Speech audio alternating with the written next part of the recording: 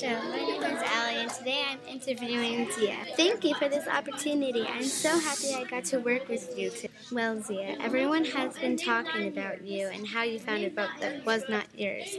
Is this true? It is true. I went to one of our fathers, and he said if no one was in the boat, it could be mine and my brother. Whoa, that was mind-blowing. Was anyone in the boat? No, no one was in the boat. And my brother said it was going to be ours, but I wasn't sure about it. Done with everything. When you were going to be done with everything. Well, Mondo and I went to the islands of the dolphins to save my Aunt Piranha. So, did you get there or not? No, we did not get there because a bad storm had come. Did you ever get there again, or did you never even try to go back?